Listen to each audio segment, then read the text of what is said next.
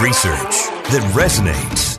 Schweitzer has not been wrong on any of his years and years of reporting on the Bidens. Investigations that matter. If your last name wasn't Biden, do you think you would have been asked to be on the board of Burisma? I don't know. Probably not. But that's, I don't think that there's a lot of things that would have happened in my life that if my last name wasn't Biden. The only entities, the only people that would report on this, and Peter Schweitzer, who deserves a Medal of Freedom, in my view.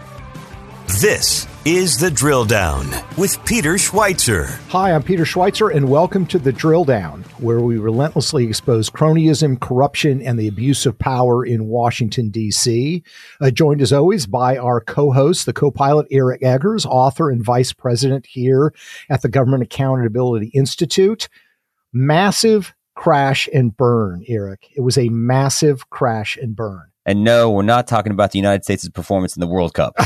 At least not yet. Exactly. Give it time.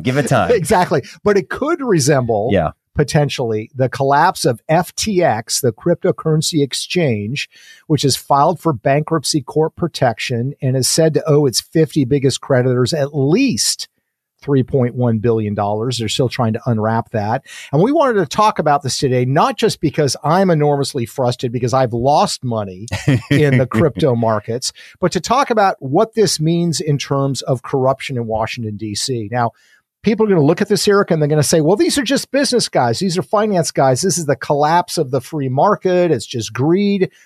But there's a hidden side to this, a political side to this, that we want to get into because it demonstrates again one of the tried and true statements that we think is so important.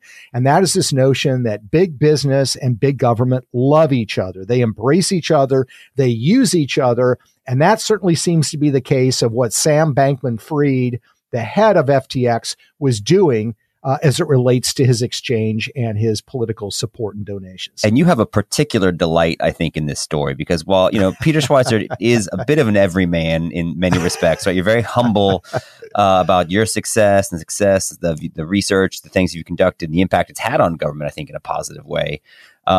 You are a little bit judgmental when it comes to hippies. And, and I think you like it when waspy, old school, working class values, people that reject those also fail. And that's what Sam Bankman-Fried has done today. It does. And so here's what I resent, by the way, about the hippie part of this story is the dudes that are like, hey, we're hippies. It's all about love. It's all about peace and freedom. And oh, by the way, we're going to engage in a leveraged buyout and make massive amounts of money. Right. I mean, come on, here's the gloss. So I'm just going to read you one section from the it doesn't Wall Street take much Journal. to get him going on this. Yeah, from the Wall Street Journal. Describing kind of how this business worked. It says the lives of the people who ran FTX and its related companies were similarly blurred. 10 of them lived and worked together in a $30 million penthouse at an upscale resort in Bahamas. So this is like a crypto hippie commune. Sounds like spring break. Yeah, but in a $30 million penthouse in the Bahamas. Yeah. The hours were punishing and the lines between work and play were hard to discern. Romantic relationships among Mr. Bankman-Fried's upper echelon were common, as was the use of stimulants, according to former employees. Here's a great line, by the way. So Caroline Ellison, this is the sometime girlfriend of Sam Bankman-Fried. She headed up the trading firm linked to right, so because FTX is a crypto exchange, right. And then there's a trading firm that was sort of a subset of that. So a couple of different businesses, both of which failed spectacularly, primarily because of the trading and the debts it accrued. Exactly. Right. Well, so this is what Caroline Ellison said, just sticking with a hippie vibe. This is what she tweeted as the CEO of the company earlier, quote, nothing like regular amphetamine use to make you appreciate how dumb a lot of normal, non-medicated human experience is. End quote. These are the people, of course, that we want running these big financial trade operations. But let's unpack this a little bit. Okay, it has crashed and burned, and we're going to talk about how that happened and why it happened. But the reason we're interested in, there is a government component to this. We're going to unpack how Sam Bankman-Fried was the second largest donor to Democrats in this election cycle. Behind only George Soros. Soros. And I think that's the point to make. The hippie culture and the amphetamine use and the love triangles and the Bahamian existence and the fact the guy's walking around. I mean, Cory Booker is complimenting his afro. Right. And he's walking around in shorts and a hoodie. And, it's an outfit I'm familiar with. But I'm not over here making leverage buyouts and going on congressional retreats, unlike Sam Bankman-Fried. Right. And so I think that's the point, is this guy became, within 5 years, the ultimate Democrat kingmaker. And he said he was going to potentially spend $1 billion in the 2024 election cycle. And not just like, hey, here's an outside guy that decides to parachute in. He was welcomed and embraced by the Democrat political machine. That's exactly right. As part of that embrace, he then tried to, and was on the brink of, I think, passing regulations or essentially carving out space to not be regulated for crypto and some other things. So, I mean, the access this guy got and the impact he almost had on financial markets, which literally have a global impact, is stunning. Yes. In the last 5 years. And it's crazy to think that this isn't like a madman, type corporate executive. This isn't the oil exec who shows up with slick back hair and a $1,000 suit. This dude's phoning it in from the Bahamas in a hoodie, and he almost got the same thing done, which is why I think you think the collapse is particularly delightful. I do. I fully admit I'm enjoying this. And all you need to see in a simple act to demonstrate this unity between powers to be in Washington and this guy who basically was a charlatan is when he went to testify before the House Financial Services Committee. The chairman is Maxine Waters from California. As they're finishing up and they're done, Sam sort of waves at Maxine Waters, the chairman of the committee that's supposed to be overseeing regulation of him, blows him a kiss. Blows him a kiss. It's on video. It's unbelievable. So let's talk about that. Before we get to sort of the juicy tidbits of what happened to FTX and why it should be a warning sign to all of us, let's unpack a little bit the whole issue of cryptocurrency. Okay, I fully admit I've invested in crypto and I've lost a lot of money because I bought Bitcoin last November when it was at its high. Mm-hmm. And I have now sold it because I need the losses for my taxes, but I'm probably going to buy it again. But a lot of people have had that experience. And look, that's the way the markets go. They go up and down. But the question that's been raging in Washington, D.C. is A, should crypto be regulated? Most people assume there should be some regulation. And B, who should regulate it? Right. You've got the Securities and Exchange Commission, which regulates securities and equities, that's stocks and bonds and things like that. Publicly traded companies. Exactly. And they have pretty stringent standards. I'm not saying that things don't happen, things don't go right, but they have pretty in-depth requirements. The other body that like disclosure requirements, for example. So you can look at a 10K and a corporation has to say, like, here's what our assets are. Extensive. Here's what And you're supposed to disclose conflicts, right? Of if you're a company and you're buying another company that the CEO owns, that all has to be disclosed.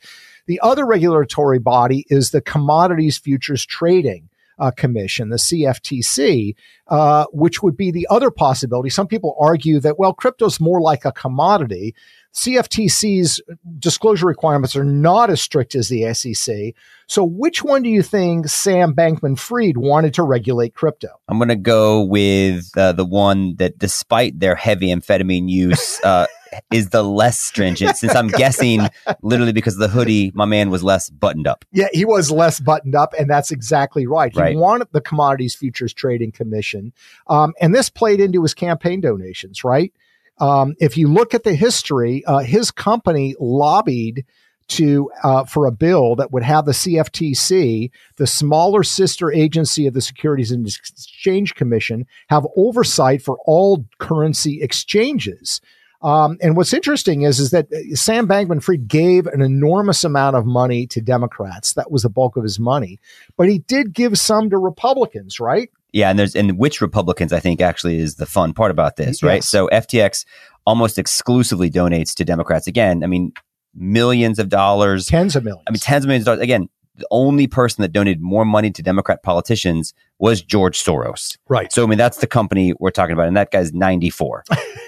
Sam Bankman-Fried's in his 20s, I think. Yeah. Okay. Yeah. Which is insane. Looks like he's 17. Right. With the shorts on and the... But so FTX is giving money to Democrats, but one of FTX's chief executives, a guy named Ryan Salome, he's the one funneling money to some Republicans. And who specifically? Yeah, maximum donations to individual candidates, including Republican Senators John Hoeven from North Dakota and John Boozman from Arkansas. Now, what do you think, besides being Republicans, they have in common? I'm thinking maybe they sponsored a bill to have the CFTC. That would be correct. They were the sponsors of the legislation. So the only people that Bankman-Fried and his company are giving Republicans are giving to on the House Financial Services Committee, right, to basically lessen regulation and set themselves up to have a dominant position in an emerging market. Yeah, and you're suggesting this is not coincidence, right? Well, despite Sam Bankman-Fried's, and this is part of the hippie culture, right? Right. It's just very giving, very generous, very open with things. That's all it is. Right. Exactly. Well, so that's part of the problem here that we always have. It's called regulatory capture. And that's a guy like Sam Bankman-Fried and his firm. They support regulation if it's regulation that they control and that they direct. And again, this is one of the big misnomers. People think that big companies, big entities don't like big government. They actually do, because they want to steer government and manipulate it and use it in the direction they want to go. And if you look back at past history, we've seen this with more established firms. So here we have Sam Bankman-Fried and his company trying to write the regulatory regime for his company and his industry. Go back to the financial crisis in 2008. You had this massive financial problem. There were new stringent laws written called the Dodd-Frank bill, right? Tell us about Dodd-Frank and who actually wrote that legislation. Yeah, there's a woman named Amy Friend who was, I think, an assistant for Chris Dodd, if I'm not mistaken. Right. Senator Dodd. Dodd. And so she essentially became like the point person, and it became this labyrinthine. I remember we did analysis at one point of how many pages were in Dodd-Frank. It's like 10,000 pages when you looked at all the side rules. And it was like more than the last 3 pieces of financial legislation combined. Yes. I mean, so it's insane. Now, what happened did she do? She then leaves shortly after that and does what? Set up her own consulting firm to specifically help companies regulate navigate the regulations that she helped write. Exactly. But what's stunning is she wasn't the only one. They did an analysis 10 years after the passage of Dodd-Frank. And of the 47 lawmakers who left Congress after serving on the House Financial Services Committee, where that bill came from, 15 of them became members of and started working for the financial industry that they helped oversee and regulate, specifically for that piece of legislation. And 17 of the 40 senior staffers who served on the House Financial Services Committee in August of 2008 took jobs representing large financial institutions as well. So this is part of the revolving door. And this is one of the reasons why you say big business loves big government and big government sort of loves big business, because a lot of times these people have moved back and forth between the two. That's right. You've got the revolving door problem that you're discussing. You also have the reality that Dodd-Frank created these new heavy regulatory requirements on financial firms. Mm-hmm. Guess who was not opposed to that? The biggest ones, Goldman Sachs, Bank of America, Merrill Lynch. And the reason was they knew that these regulatory requirements were going to squeeze out their smaller competitors. And that's what happened. A lot of the mid-size investment firms and banking firms went out of business. They were bought out by the big players. The point is, when a Sam Bankman-Fried says, we just want to help write the regulations because we want it to be good for everyone, what they really want to do is write a regulatory system that's going to allow him and FTX to buy out other competitors who can't afford to comply with the regulatory requirements. And this is where I think the political donations and his level of political connections come in hand, because what it raises questions is, like, were they about to pass this law and were they make this the case because they think it's actually in the best interest of the American people and it's the best interest of these emerging crypto funds? I mean, look, we're still figuring out a lot of different things about technology and how much technology has impacted daily life. And, I think crypto is an example of that. One of the things that we talked about in the film that we produced about just Google and Facebook, but I think it's about technology at large. One of the people we talked to, she's like, look, man, it's still an emerging thing, this technology. So, it took us 50 years or much longer after, automobiles were around before we started requiring seatbelts, right? I mean, it used to be you could pour oil into rivers. And so it's taken us, we're still learning how to care for our physical spaces. And so we still have no idea how to care for our digital spaces. And I think, right? And I think that's why you see companies consume our data and all the things that happen there. Like we still haven't caught up to that. And crypto, like that, to the exponential power. Like we don't really know what's happening. We don't know what the right way to regulate it is. Right. And so the people that then give the most money have the loudest voice. Right. And Sam Bankman-Fried had a loud voice when it came to this because he gave a lot of money. He gave $5 million to Joe Biden's presidential campaign. He also, visited the White House a ton of times. He is having 2 meetings with an advisor to Joe Biden, Steve Ricchetti. But this is my favorite part. His brother gets hired to work for a representative from Illinois, Sean Casten. Almost immediately after he gets hired, Representative Casten then gets named to the House Financial Services Committee, which oversees regulation of crypto and hedge funds, among other things. Yeah. So like this guy was so juiced in, and it's just crazy to me that it's not like he's not Goldman Sachs, right? He's not some decades long financial institution that everybody knows, and these guys know what they're doing. He just had a lot of money. Yes. He had a quick rise. And here's the point. Neither one of us are saying that crypto is bad and that you shouldn't be involved in crypto and all. That's for the market to decide. That's for people to decide. And you and I have both invested in some. And I don't think you should put all your money into crypto, but maybe you put a little bit in. It just depends on how much you need to lose for your accountant, for Peter Schweitzer. Yeah, but the point is that crypto itself, the Sam Bankman-Fried story is not a crypto is bad story. Right. It is a story about hubris and arrogance. Because here's the thing that turns me off on all of this. And like relative fealty by our political institutions, right? Exactly.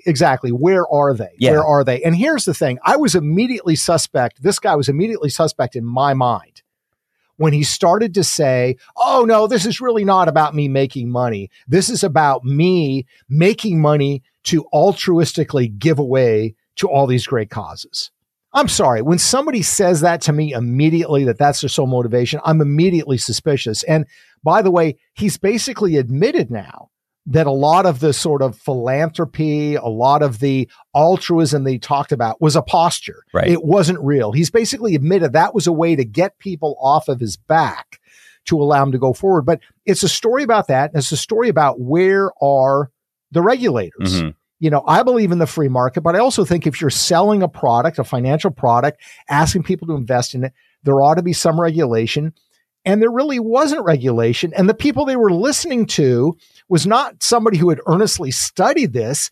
It was some dude in a hoodie who set up a trading operation and was putting money into your campaign. And oh, by the way, his trading operation owned a company that was violating the principles of the trading operation, right? Yeah. This is Alameda. Alameda had a special exemption. Tell people about the special exemption they had. So if you're a company that's being traded, bought and sold on FTX, they have disclosure requirements, right? And we're not going to allow you to be bought and sold if you have enough certain financial red flags.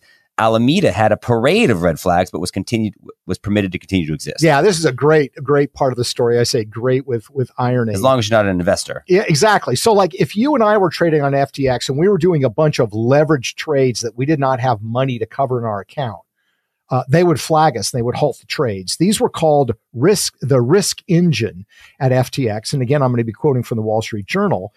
So these risk engines were in place to monitor traders' bets across a dizzying array of cryptocurrencies. If someone's bet was going bad, the system would demand more collateral. If the trader didn't top up their account in time, FTX could liquidate the trader's assets. That's kind of the way that a lot of these financial institutions work. But the article goes on. Yet Alameda, which is the sister company owned by FTX, according to bankruptcy court documents, had a quote unquote secret exemption. In other words, the risk engine applied to everybody else except to the company that they owned that allowed it to avoid liquidations in certain circumstances. Alameda's special status allowed it to effectively rack up an estimated $8 billion bill with FTX. Much of that money was spent buying stakes in startups, obscure digital currencies that they couldn't trade later on. The bottom line is that Alameda, the sister company, was given a special set of rules that didn't apply to everybody else. and they massively screwed it up. And that's when they had to start raiding other people's accounts to cover those bets. It's almost like people stayed up all night, did amphetamines, and made irrational decisions for an extended period of time. I mean, how else do you get $8 billion worth of debt? And then the question is, well, why did that impact FTX, right? And it's just so funny to me, they're doing, like, they bought the naming rights to the Miami Heat basketball arena. Yep. They're doing commercials with Tom Brady and all these other athletes. And you sort of understand the concept of, we've talked about sports washing before. And so, I mean, if somebody gives you enough money, if you're an athlete or an actor or whatever, it's like, why do people do movies in China? Man, they're paying the bills on this one, right? Like Michael Caine was asked about being in Jaws 4 one time. He goes, I didn't see it, but I do see the house in the French coast it bought every day, so people, if you're in the private industry, you are bought and sold, and that's fine. And so they're supposed to be, but there's FTX and Alameda are supposed to be separated by this firewall, but it's so funny. In fact, they weren't. The relationship, it says, was quite cozy to the point of Alameda's CEO and Bankman-Fried actually having a romantic relationship. So no separation at all. Like, this guy is such a mess, and yet he's the one literally helping to shape financial policy. Exactly. And he's being taken as a serious person. I mean, that's look, there's no question that Sam Bankman-Fried has technical knowledge as it relates to finances and cryptos. The problem is, he has no experience, right? And there's this weird kind of attraction that investors have, that the world at large has, with young guys who come up with great ideas. There's a sense that they have kind of an innocence to them. And Sam Bankman-Fried fit that category, right? He's this tech genius. He's smart. He's kind of a little wet behind the ears. The problem is that quote unquote innocence also means they don't know what the hell they're doing. And it's pretty clear that he was overwhelmed with everything that was going on. In fact, one of my favorite things to come out of this story, this is a classic example of kind of the younger generation. Now, I'm 57, so I'm going to sound like that old guy, who's saying, get off my lawn. But Bankman-Fried, so he's torched the company, right? The entire company collapses. All these people that have their money in the exchange see their money evaporate. Literally, he's got, $3 billion owed to creditors. Exactly. Owed to creditors. Yeah. People that have their accounts, who knows where that money is? Bankman-Fried goes on Twitter on November 10th and he says, I'm sorry. That's the biggest thing. I mean, literally, I'm sorry. That's the biggest thing. Actually, the biggest thing is the $3 billion. That's actually, I mean, your apology is important. Right. Is it a $3 billion apology? Right. Right. Yeah. So, the bottom line is, I think the other thing that Washington has to be skeptical of is inexperience. There's the old line, not to get philosophical here, but I'm going to go to grad school here just a second. There is this notion that's attractive to us that goes back to, Rousseau, the philosopher Rousseau, talking about the noble savage, right? Mm-hmm. The fact that somebody who is not, clouded by the sort of Western world, who's untouched by, formal education, there's a certain nobility and innocence to him. That philosophy is total crap. But anyway, that's basically the attractive notion. That still gets played out today in this notion that, hey, here's a guy, when Sam Bankman-Fried started this, he's 26 years old. This notion that, this young, bright 26-year-old kid who's just smart and innocent is the guy that we want to lead this company. No. And regulators should look at it the same way. You need to look at experience. You need to look at knowledge. And the fact that he has a lot of money and he's throwing it around in Washington, D.C. should not be enough for people to say, this is a guy we should trust with helping us regulate this very important market. And I think that's the biggest takeaway for me is you're absolutely right.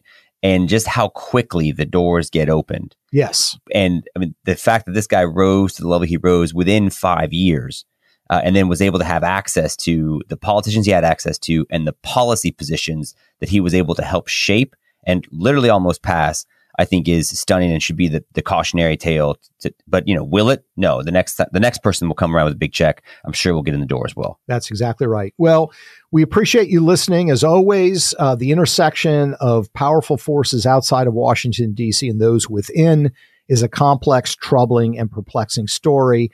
The old story that when the elephants fight, it's the small animals in the field that gets damaged. Dude, look at your quote in Rousseau. You're referencing, I assume, an African proverb. I'm impressed. But it's true. It's true, right? I mean, what I look at FTX, because I know people that have invested in crypto. I know people that have been on FTX. I know a guy who, probably had $3,000, which is a huge amount of money for this individual, had money on FTX. Mm-hmm. And he's screwed. I mean, is Maxine Waters going to give back her campaign contribution? Is Sam Bankman-Fried going to suffer because of this? Maybe he's going to go to jail. Who knows? But no, he's not going to go to jail because he's sorry. That's the important thing. How much other flesh do you need, noble savage? I love, by the way, it was done on Twitter, right? It's not even done in person or in interview. It's just done over you should Twitter. Just tell that to your buddy. He's like, hey, where's my $3,000? Like, dude, just check out Twitter. It's right there. He's sorry. Well, thank you for listening. You can find this podcast at thedrilldown.com, which also features a lot of stories about the research we're doing here. We appreciate you listening. And until next time, thank you.